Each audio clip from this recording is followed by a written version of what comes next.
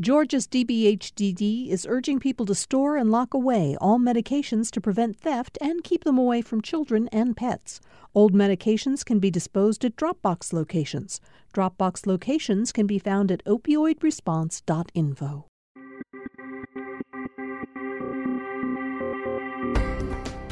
Welcome to the Georgia Today podcast from GPB News. Today is Tuesday, October 3rd. I'm Peter Biello. On today's episode, a new study finds the number of kids being treated for mental illness is on the rise.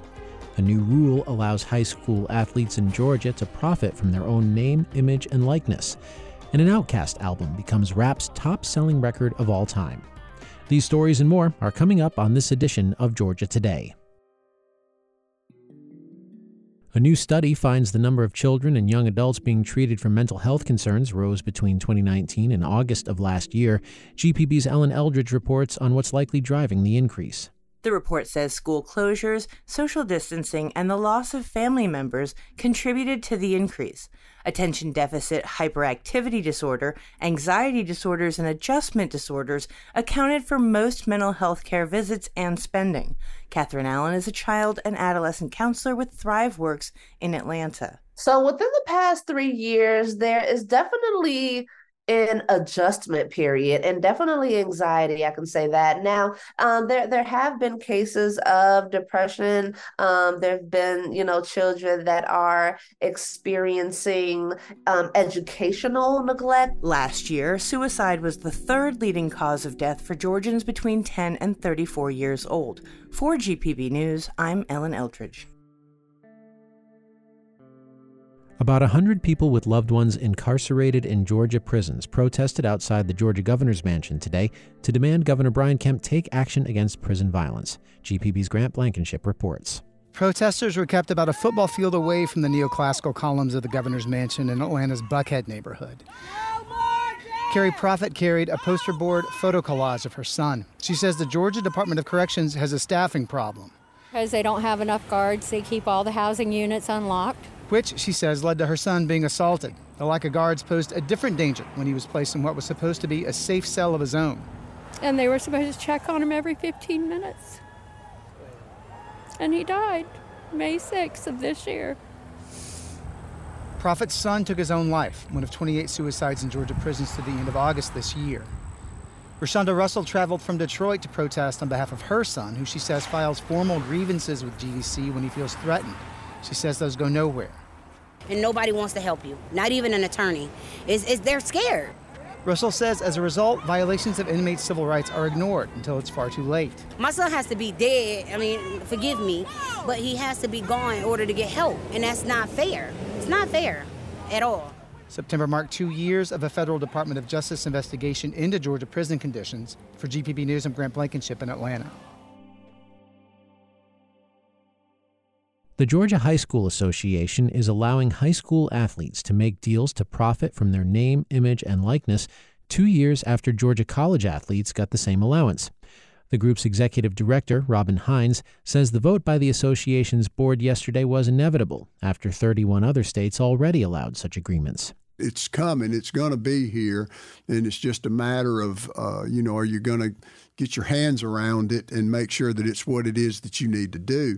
The new rules come with a number of restrictions aimed at separating the school from the athlete in commercial sponsorships.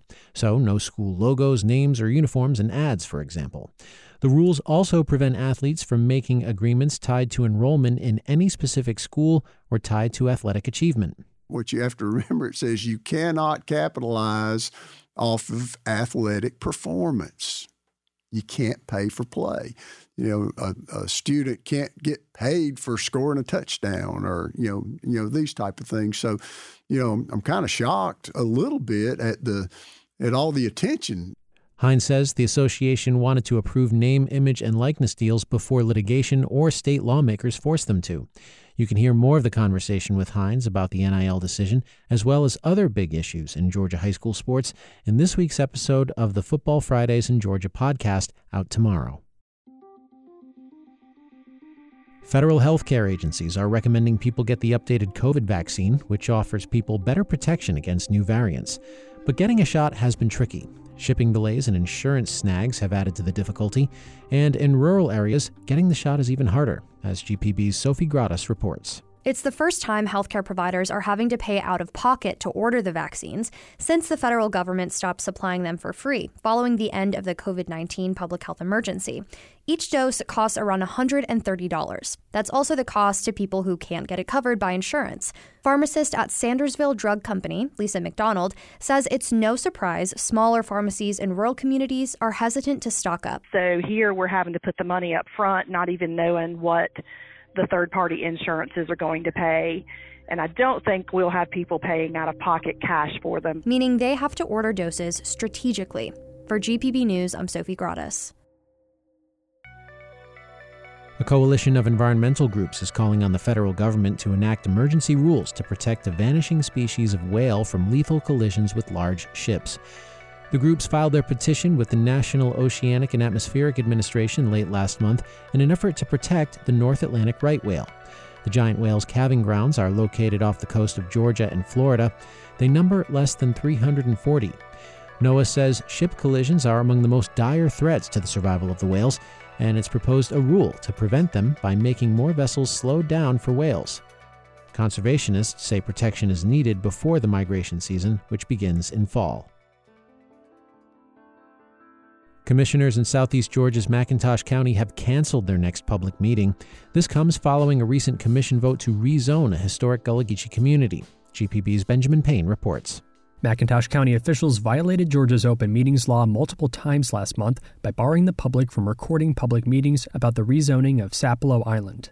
The measure was roundly criticized by the Gullah Geechee community, who fear the change will open their ancestral land to outside developers. The county courthouse where the meetings took place was filled to capacity, leading the sheriff to raise security concerns. But the courthouse was staffed with sheriff's deputies and had a walk-through metal detector required for entry. Now, McIntosh County commissioners are looking for a new place to hold meetings, and they plan to convene a special gathering in the coming weeks. For GPB News, I'm Benjamin Payne.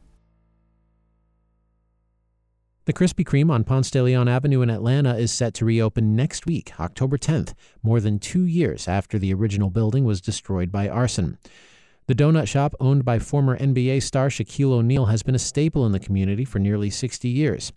Krispy Kreme says the new shop balances modernization and the location's history, including a custom mural and plaque and a refurbished iconic Krispy Kreme heritage sign. An organization opposed to a planned police and firefighter training center in Atlanta has released a list that it says are corporations that have contracts to build the controversial facility. The list, published yesterday by the American Friends Service Committee, comes days after the city of Atlanta released the names, addresses, and phone numbers of people who signed petitions seeking a referendum to stop the center's construction. It's the latest development in the fight over a referendum that is a direct result of a Georgia Supreme Court decision in February that opened the door for citizen initiatives to overturn decisions made by local officials. It's a major shift in the relationship between Georgians and their local governments, and it all started with a proposed spaceport in southeast Georgia's Camden County that voters there overwhelmingly rejected last year. GPB's Orlando Montoya spoke with Claire Norrens, a University of Georgia Law School assistant clinical professor, about the change.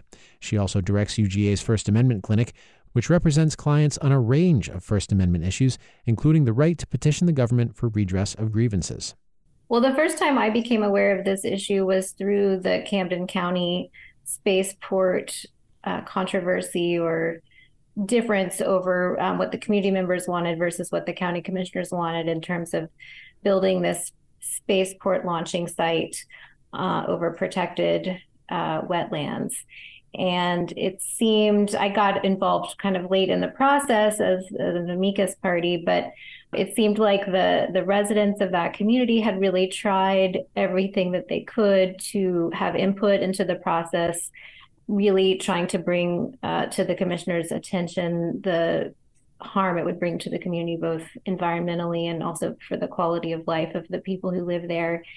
And it was only as a last resort that they looked to the Georgia state constitution, which does allow for petitions that can lead to referendum votes.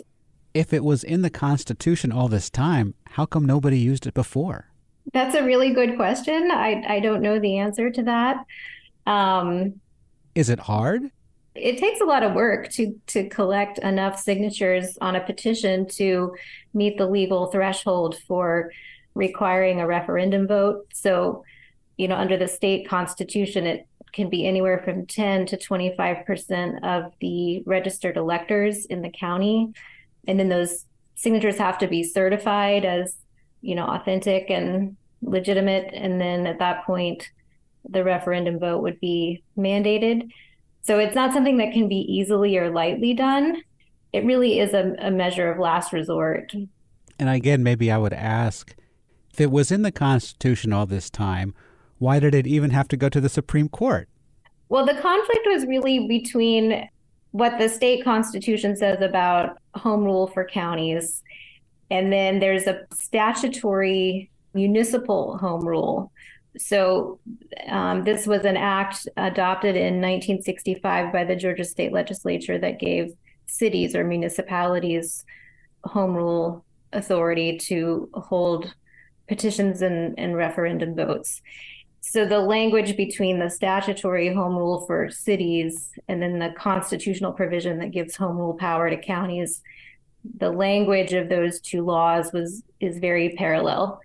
So the Supreme Court now has cleared this up, and in its decision, the justices predicted that this would unleash a series of petitions over a range of issues, zoning, alcohol ordinances, whatever, which would be expensive for local governments. McIntosh County residents are pledging to start a petition drive there. And there's the controversial Georgia Police Training Center that some refer to as Cop City. Where are we headed with these cases, and is it too soon to tell whether this is an issue of like a genie being let out of the bottle? I think it's a little too soon to tell. I think it's no small thing, as we mentioned, to organize a petition drive and to collect enough signatures and have them certified, and then to hold the vote. And then you've got to get people out to vote, right? Because if you don't have a majority vote, then the vote doesn't help you. So I think we need to let it play out a few more years and see how many of these petitions really come to pass. But I wouldn't necessarily say that an increased number of petition and referendums is a bad thing. I understand it may be inconvenient for the city or county government officials who have done something that the people don't like. But I think in terms of having a participatory democracy, it's important that we have these checks and balances. That was Claire Norrens of the University of Georgia's First Amendment Clinic and the University of Georgia Law School. She was speaking with GPB's Orlando Montoya about citizen-led petition drives in Georgia. School officials in Savannah's Chatham County say a high school football player died after suffering a medical emergency on the sidelines of a game last night. The junior varsity team from Windsor Forest High School was playing when on-site emergency responders rushed to help one of its players. The district did not release the player's name and gave no further details about what happened. A statement says he was pronounced dead after being taken to a hospital. The student had played earlier in the game but had rotated out before needing medical attention. In baseball news, the Miami Marlins face the Phillies in Philadelphia this evening for the first of a 3-game wild card series. The first team to win 2 of those games will go on to face the Braves in Atlanta on Saturday. The Braves are preparing for the kickoff of the division series Saturday with game simulation workouts today through Thursday.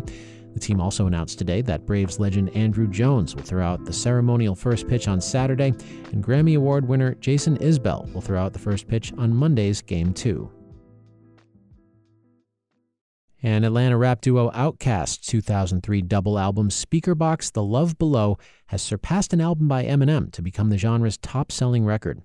The Recording Industry Association of America says Speakerboxxx The Love Below achieved 13 times platinum status late last month.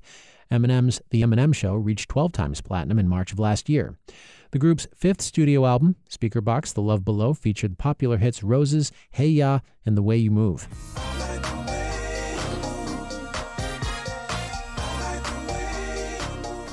This milestone comes as the duo celebrates the 25th anniversary of the release of Aquemini, which Rolling Stone said at the time cemented, quote, Atlanta's reputation as hip-hop's most avant-garde area code. And that is it for this edition of Georgia Today. If you want to learn more about any of these stories, visit our website, gpb.org/ georgiatoday.org/news. And if you haven't subscribed to this podcast yet, highly recommend it. Do it now, and we will pop up so fresh and so clean in your podcast feed tomorrow afternoon. Sorry, had to do the Outkast reference. If you've got feedback for us, let us know. We'd love to hear from you. Email us at georgiatoday@gpb.org. I'm Peter Biello. Thanks again for listening. We'll see you tomorrow.